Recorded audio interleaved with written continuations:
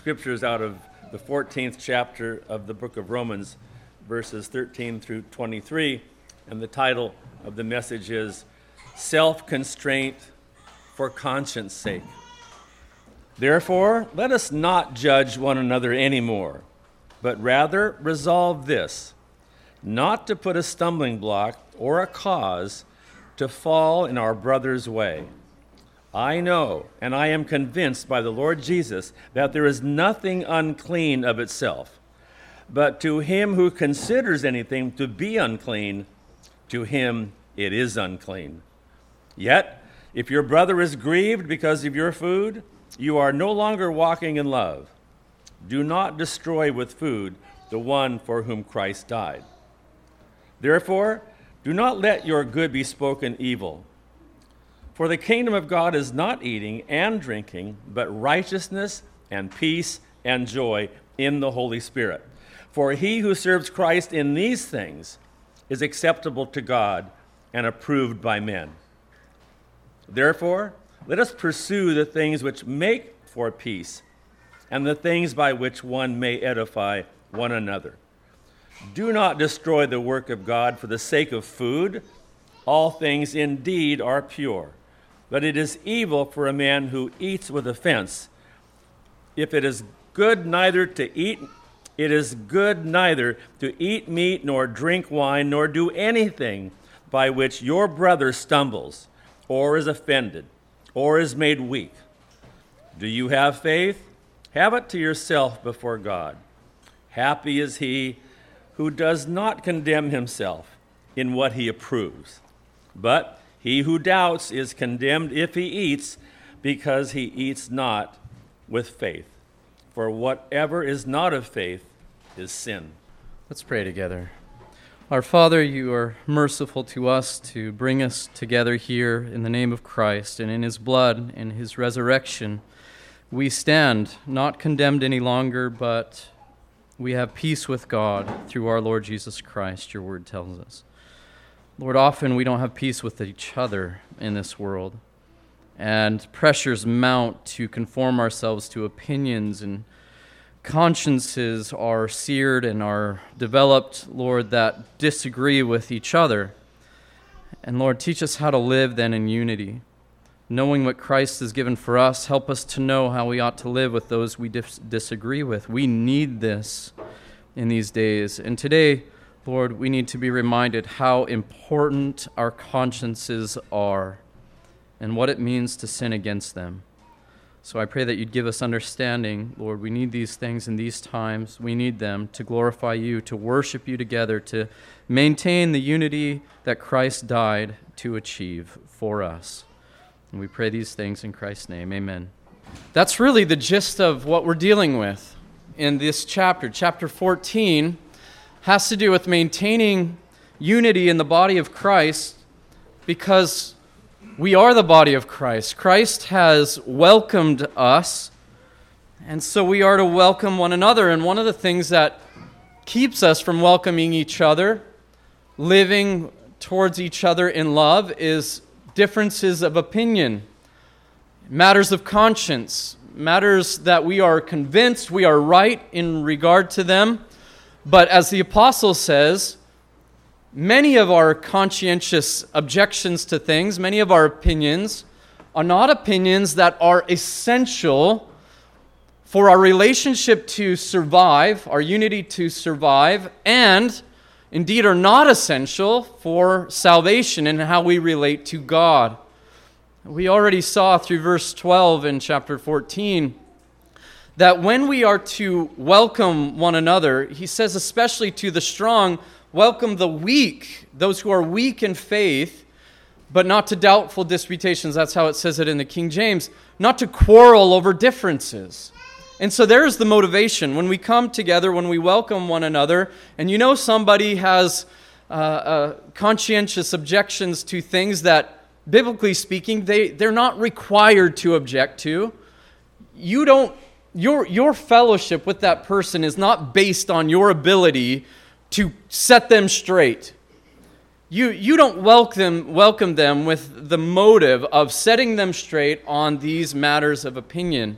Rather, we welcome one another because we understand that God has welcomed us with all of our failings through Jesus Christ.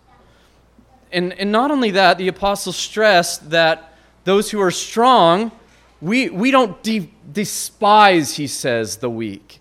One of the things that Paul describes himself as part of this strong category, and this has to do with our knowledge, what we know we are free to partake of in this world through Christ. Remember that at this time, the Jews had been under Mosaic obligations for over 1,000 years. You can't touch this food. You can't touch that food. If it's sacrificed to idols, you can't touch that drink. And so they were living still with many of these same conscientious objections. And Paul says these objections are not essential either way. And so one of the things that the wise, so to speak, are tempted to do is to despise those who don't have the same amount of knowledge. We see this today so often. It was also the same in the day that Paul is writing this. When you have the Gnostics, you have the Stoics of this age, you have the philosophers who were wise, and in the Greek culture, wisdom was that of the ruling class, and the slaves, those who were ignorant, were the lowest of the people in the citizenship of the Greek Roman culture. And so you had these distinctions. The fools, they were the low, and those who were the wise, they were the high. They were the great. They were the acceptable ones. And Paul is saying to the wise, to those with knowledge, to those who know the freedom that you have in Christ to partake of something or not observe something as it were displayed or carried over by the law in the observance of days, that we don't puff ourselves up and so despise our brothers. And we'll see a little bit more about that today. But he also talked to the weak. He also said a lot to the weak, those who are weak in faith, who think that we must not partake of this or that, or we must observe these days. He told them in many different ways that it's not your duty, those who have scruples about what you eat and drink, to judge your brothers. It's not your prerogative. Christ is the Lord of your brother. And then he ends there in all of that section. I won't try to re-preach everything, but in verse 12 he says, we will all stand before the judgment seat of Christ. And there these matters of scruples, these matters of opinion, these matters of conscience will be described. In 1 Corinthians he says, it will be revealed what sort of works we have done. Whether we have done all things to the glory of God, whether we have refused all things to the glory of God, that's what is most essential. What we partake, what we don't partake, we do it for the glory of God. This is the most important thing. And that's one of the great principles of accepting one another. The one who doesn't partake, whose conscience is seared by the things that people might think is okay to eat or okay to drink, the person that's conscience is seared, they don't do those things for the glory of God, for the honor of God. The people whose consciences are free to partake of those things within measure, righteous and lawful measures, they do that for the glory of God. And that is one of the basis of our unity. But today I just want to look at one principle that binds us when we have these differences of opinion. One principle that we must live out, and that's the principle of loving self-constraint. The principle of loving self-constraint. It's found in verses 13 through 21. There's a lot of things that we could really slow down and observe, but we're not going to observe all the details of this text this morning. I just want to look at this one principle because it is important. How important is the conscience? Your conscience. Your conscience is informed by your faith in Christ, your faith in His Lordship, your faith in His Word. How you are related to God is through the Lord Jesus Christ, and that informs your conscience. How important is it? It's extremely important. And so that's why the apostle spends, I think, the rest of this chapter, and even into the next chapter, describing how we ought to live towards one another in matters of conscience. Laid out in these verses is a theological and practical norm for the Christian life in order to maintain unity. You know, I've said this before, I was raised in a sort of Christian culture that really emphasized separation. There's a sense where we have to be separated. Romans 12, we have to be separated. We cannot be conformed to this world. We have to be transformed by the renewing of our mind. But there is a sense where the Scriptures are so clear about the unity that we must strive to maintain among God's people. He talks about it, Paul talks about it in Ephesians 4, that we need to pursue it with patience. Why? As we see, and as we've already seen, because Christ has died for his people, the weak and the strong. So how do we maintain unity? This is important for us to know, and this is why this principle is laid out. The principle is this, if I could just say it in brief. Love demands of all of God's people that in matters of difference of conscience and non-essentials, what the Reformers called adiaphoros, which is a Greek word saying that which doesn't make a difference. Those who enjoy their freedom rightly in Christ, in these things, the strong in faith, those who eat with thanksgiving, things that maybe used to be unclean, but they're free in their conscience to eat it. They drink those things which might be considered unclean by others. They're not bound to observe days, etc. This is the principle, the strong must constrain that freedom when confronted with the conscientious objections of their fellow believers. Now, we're not going to address every detail. That's going to be our focus. That principle, that singular principle is going to be our focus. So first, this principle has to do primarily with the strong. You that are out there, and as I said before, everybody thinks they're the strong. Everybody thinks I'm the one strong in faith. Nobody wants to be the one weak in faith. But Paul really defines the one strong in faith here as the one who doesn't believe if I eat this pork sandwich, I'm going to be defiled. Before God, I'm sinning. No, I have freedom in Christ to eat that. He talks about it as wine. I have freedom in Christ to partake of this wine. What was happening in the early church was probably that food was sacrificed to idols. We don't know for sure in Rome if this was the occasion, but food was often sacrificed to idols and then sold in a marketplace. And those who were brought up with the Mosaic law, that was forbidden to eat food sacrificed to idols. Wine would be sacrificed to idol and then sold in the marketplace. And so it was forbidden to partake in those things. And so many of the church at this time, 1,000 years of conscience was hard to wipe clean. But Paul's point is the same as Christ's point when he says, it's not what you put in the body that defiles the body. It's what comes out of the body. But then he goes a step further here. He goes a step further and says, but what if we do have these scruples? Well, the first emphasis is that the strong, those who believe you can partake, are the ones, he says, must restrain themselves. And we'll see why. But the point is, first of all, if you think of yourself as the strong, Paul is speaking to you primarily this morning, to us who would be the strong. Second, the first requirement of the strong is to live your life in love toward the weak. Not in self-righteousness, not in arrogance, not in pride, but in love. He says in verse 15, if your brother is grieved, hurt by what you eat, you are no longer walking in love. Remember chapter 13? After Paul teaches us our duty towards the government, what does he say? Love is the fulfilling of the law. If you want to please God and do good to your neighbor, love them. That's still the theme as it's carried out, even through chapter 15.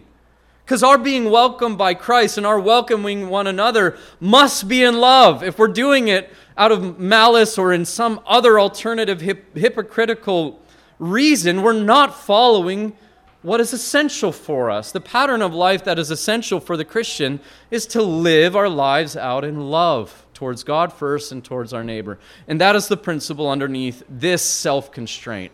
Love your brother and sister.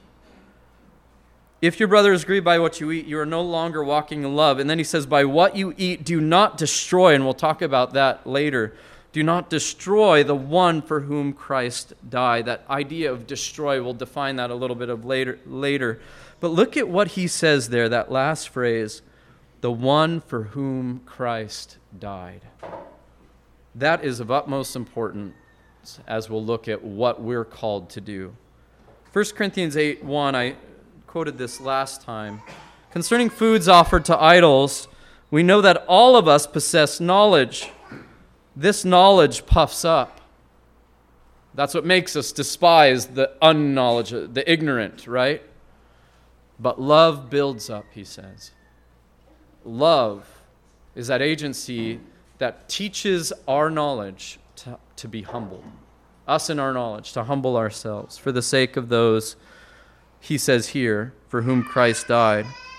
If the tendency of the strong is to despise the weak, then the tendency of the strong is what Paul is dealing with. Do not despise them in such a way that what's your privilege to take and eat, your freedom, you use that and you grieve your brother and you hurt them by partaking of those things that you know their conscience is hurt by in their presence. To do so is to hurt them. Now, what's implied here?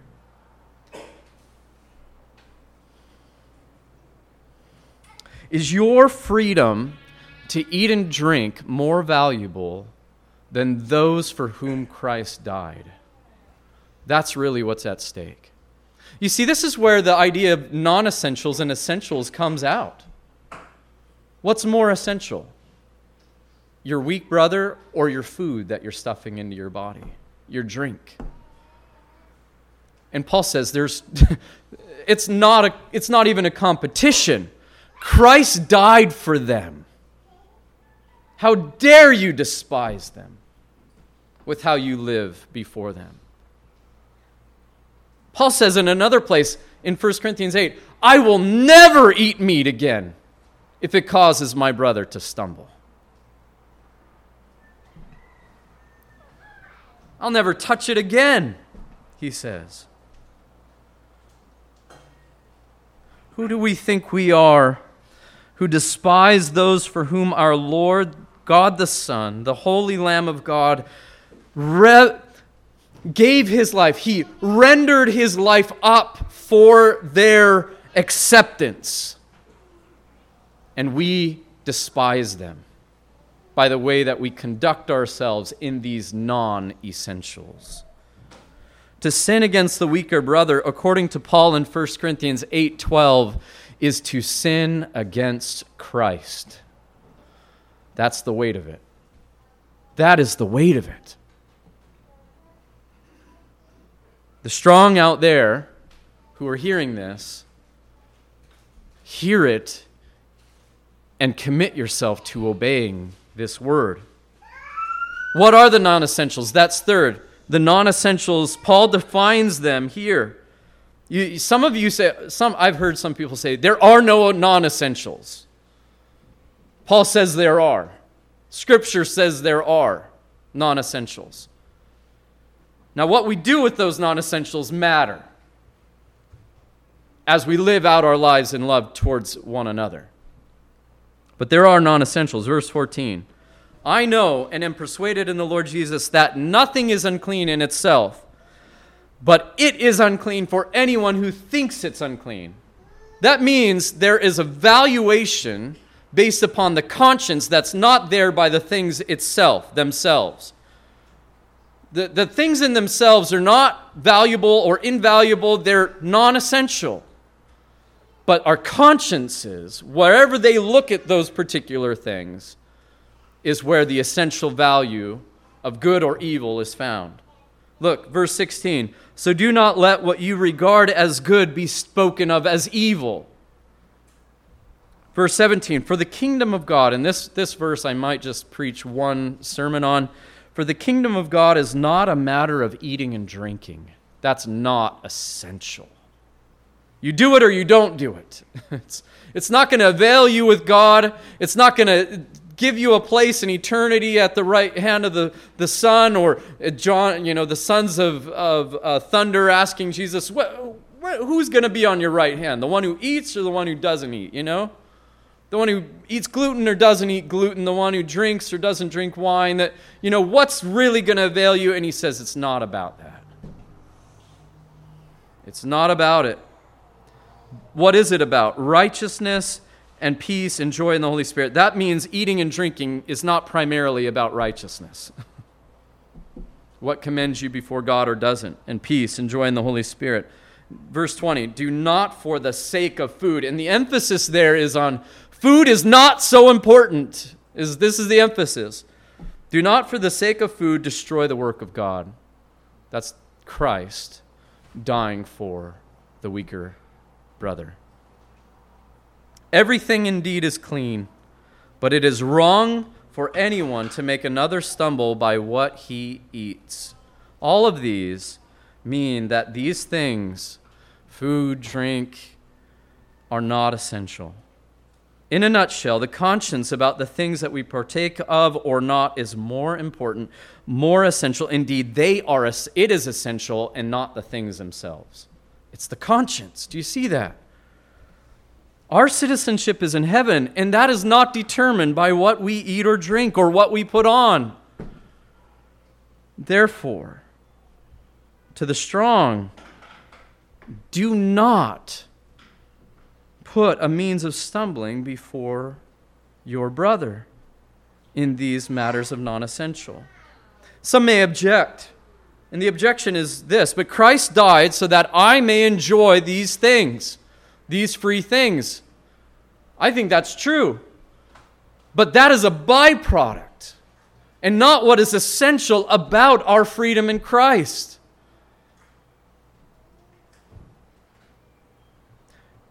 Christ purchased us, body and soul, unto himself. And these things that avail us before God, nothing whatever, eating or drinking, is not what our salvation is fundamentally about.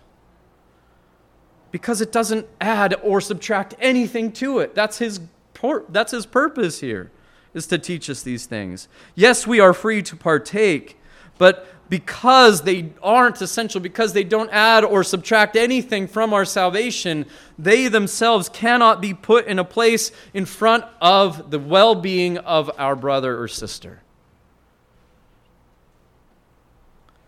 These things that we are eating and drinking are all passing away. They are not eternal. They will not last forever. Jesus says they go through the body and they are dispelled as waste. That's what they are. Remember when we went back to Acts and Peter receiving the vision of things that are what God has called clean, you don't call it unclean. But what was the point of that? The point of that was to receive these Gentiles. It wasn't to eat the food primarily. It was to receive these Gentiles that God has made clean. Fourth, self-constraint in action. What does it look like for the strong to live in love towards the weak? Here it is in action. Verse 13, at the end of the verse. Decide never to put a stumbling block or hindrance in the way of a brother. We could go to more verses, but verse 20, do not for the sake of food. For the sake of food, there's that emphasis again. Destroy the work of God. Everything is indeed clean. Remember, he says, if received with thanksgiving.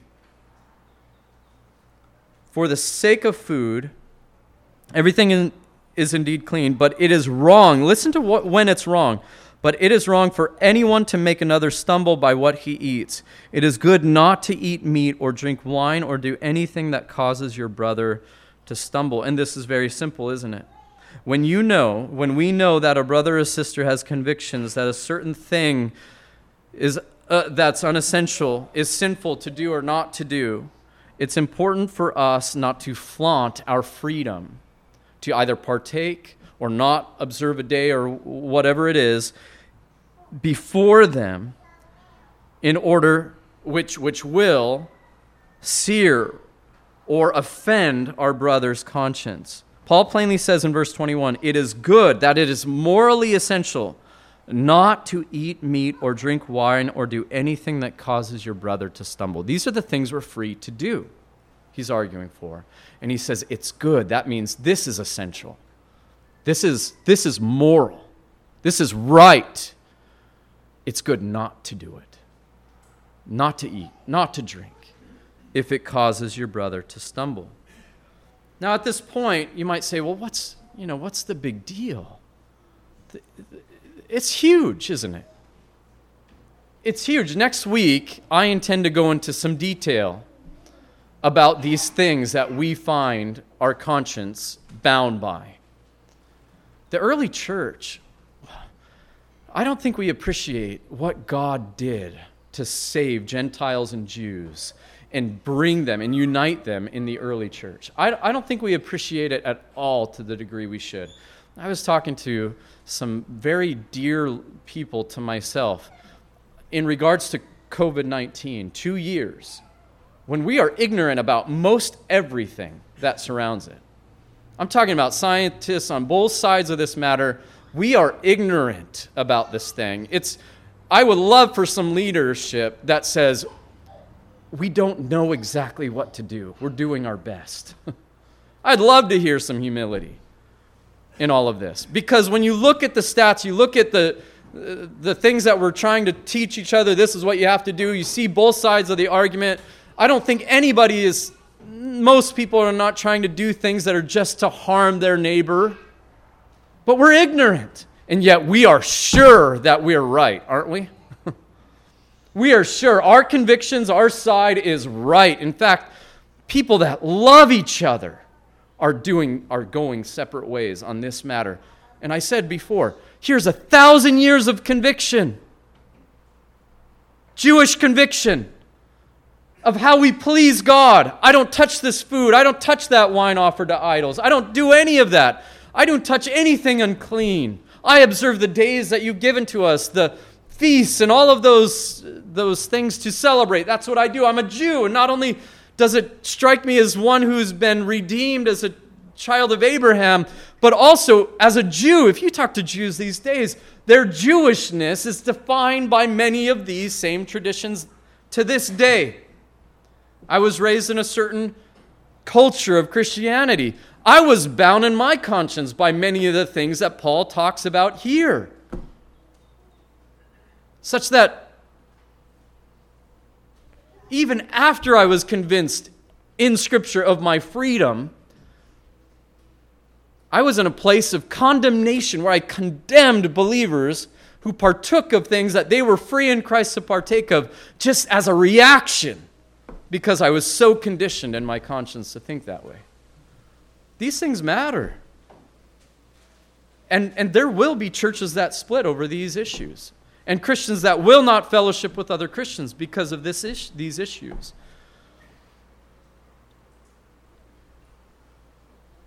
He says it's morally right for the strong to constrain their own freedoms that they have in Christ for the sake of not offending our brothers.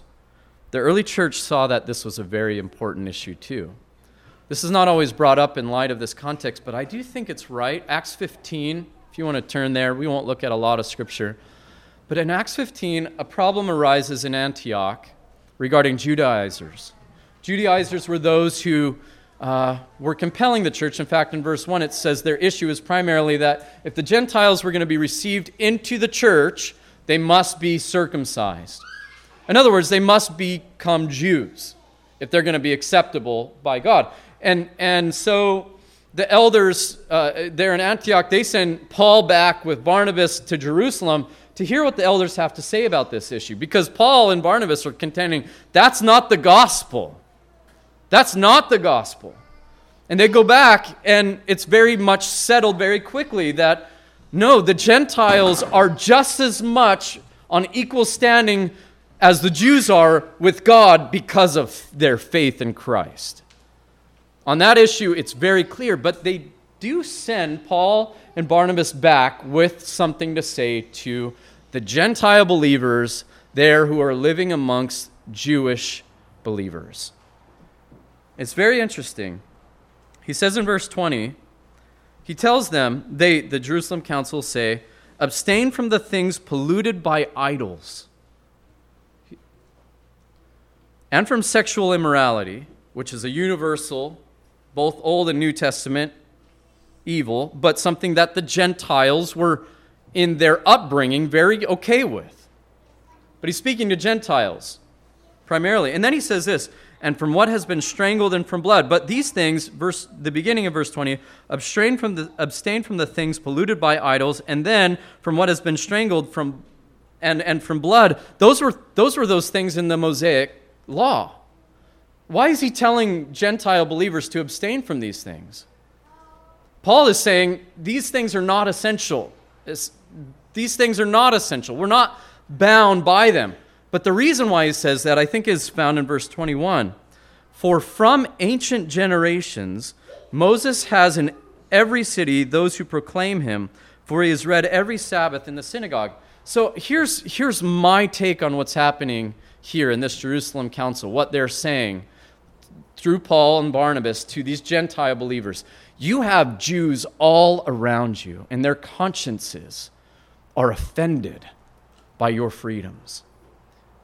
And he's saying to them, on these matters, when it comes to things polluted by idols and things strangled and things cooked in blood or whatever, don't touch them, because Moses is read. They still have their sensitivity to the old Mosaic law. And so they're saying to this whole group of believers, Gentile believers, restrain your freedom in these areas.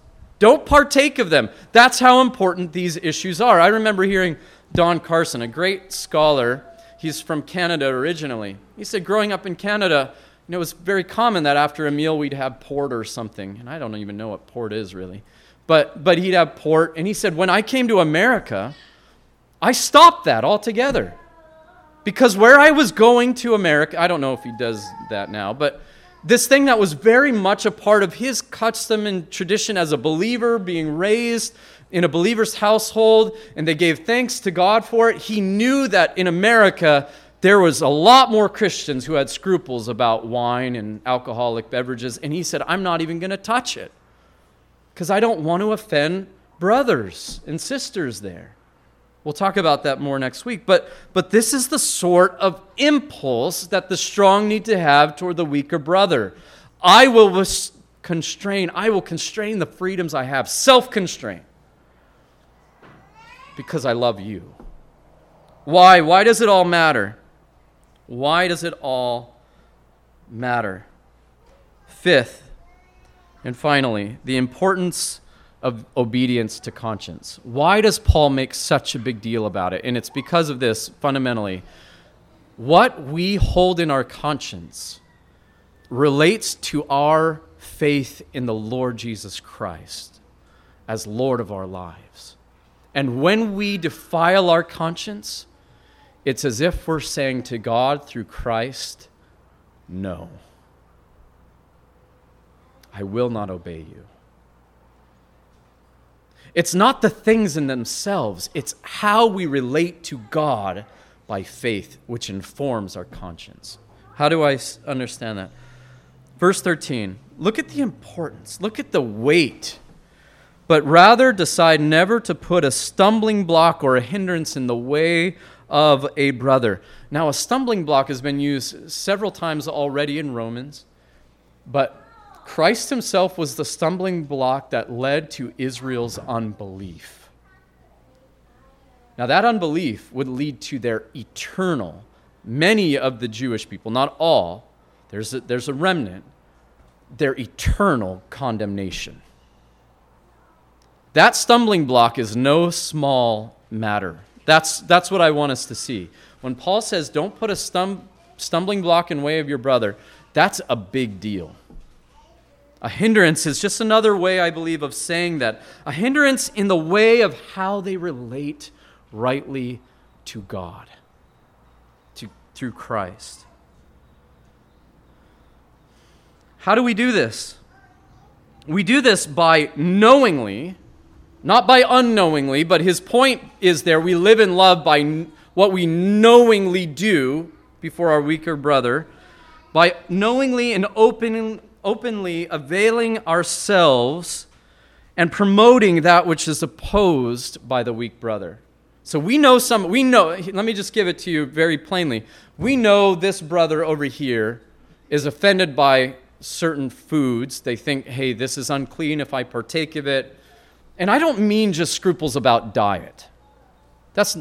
Forgive me if I come across. It's not just scruples about diet. This is righteousness before God. It's unrighteous that I eat this thing.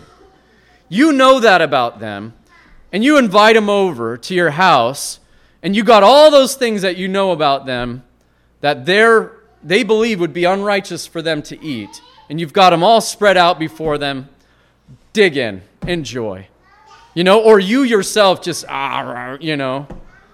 this food I got in the marketplace of the Idol factory over there is great. I'm so thankful for the freedom in Christ that I have. And they're sitting there going, what are you doing? But then they're emboldened to say, well, if you're doing it, I'll do it. But their conscience isn't free. Their conscience is bound. That if they partake of that, they're sinning against God. They're not pleasing Christ. They're not free. They're not partaking with thanksgiving, but in rebellion. That's how we place, or even promoting it, even the inviting over to dinner and saying, come on, what's so uptight about? Take a drink. Put it away, Paul says, strong brother. Put it in your cupboard, put it in the oven, put it in your fridge, throw it away. Don't offend your brother with these things. The conscience is so important. How important is it? Verse 24, whoever doubts is condemned if he eats. That's strong language. What does that mean, condemned? Well, they're at least condemned in the eating of it, but I believe it's further than that because he says, because the eating is not from faith. For whatsoever is not of faith is from sin. Now, there is a way that you can see that faith here is what informs our conscience. Faith is knowledge, right? Faith is an understanding of information. Right? I mean, if you boil it down, faith is an understanding, it's an agreement, it's an assent to, it's a love of information, right? But it's more than that for Christians. Faith for Christians is not just the way that we know things, it's the way we know God. I think that what he means here by, because the eating is not from faith, for whatsoever does not proceed from faith is sin, is that our faith is bound, it binds us in union with Christ. And that union with Christ informs us of what is right and wrong in relationship to what he's revealed to us in his word. And if we in that union, without faith that this is good and right and pleasing to God, partake of something, and in fact we believe it's the opposite, it is not merely that we're offending our conscience as it relates to merely knowledge, but we are offending God himself. We are in a sense rejecting the knowledge of Christ our Lord. Because that is who we live by faith before. This is important. How important is it? I keep saying it's important. How important is it? Verse 15, if your brother is grieved or hurt by what you eat, do not destroy. That word destroy, the one for whom Christ died, is also repeated in verse 20.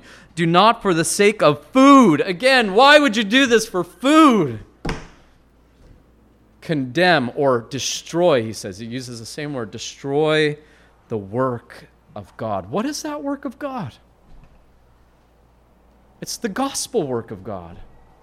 Now, this gets into some hairy situation. I believe in the perseverance of the saints. I believe that God, the one who he began the work in, he will complete that work at the day of Jesus Christ.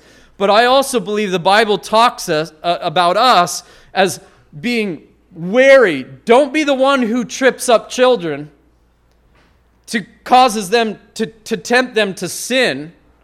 It's better for you that a millstone hung around your neck and you're drowned in the ocean, that you cause one of these little ones to stumble. And here he's saying, if people come familiar or acceptable in their conscience, that I can just sin against my conscience, sin against Christ, the faith that I have towards Christ doesn't matter. I'll partake of anything my brothers are doing. It doesn't matter. They are in a precarious place before God that might find them in a place of destruction. I believe Paul is saying here, not merely the way that he uses this word elsewhere in the New Testament is final destruction. That's how serious sinning against our conscience is. Who hasn't sinned against their conscience here? I have. It's a fearful thing. It is a fearful thing. It should make every one of us tremble. How can you sin willingly against Christ who died for you? That's a fearful thing. But here he's saying to those who are strong, don't you dare be one of the means of your brothers stumbling into that sort of sin. So what do we do? Verses 18 and 19. This is how we'll close. To the strong, here's the exhortation. Whoever thus serves Christ, that is in restraining your freedoms. That's how you serve Christ. What you eat, drink, etc. This is acceptable to God and approved by men. This is how you'll maintain unity and you'll please God. That's all it should take for us, right? So then let us pursue what makes for peace and for mutual upbuilding. That's love builds up. Love edifies.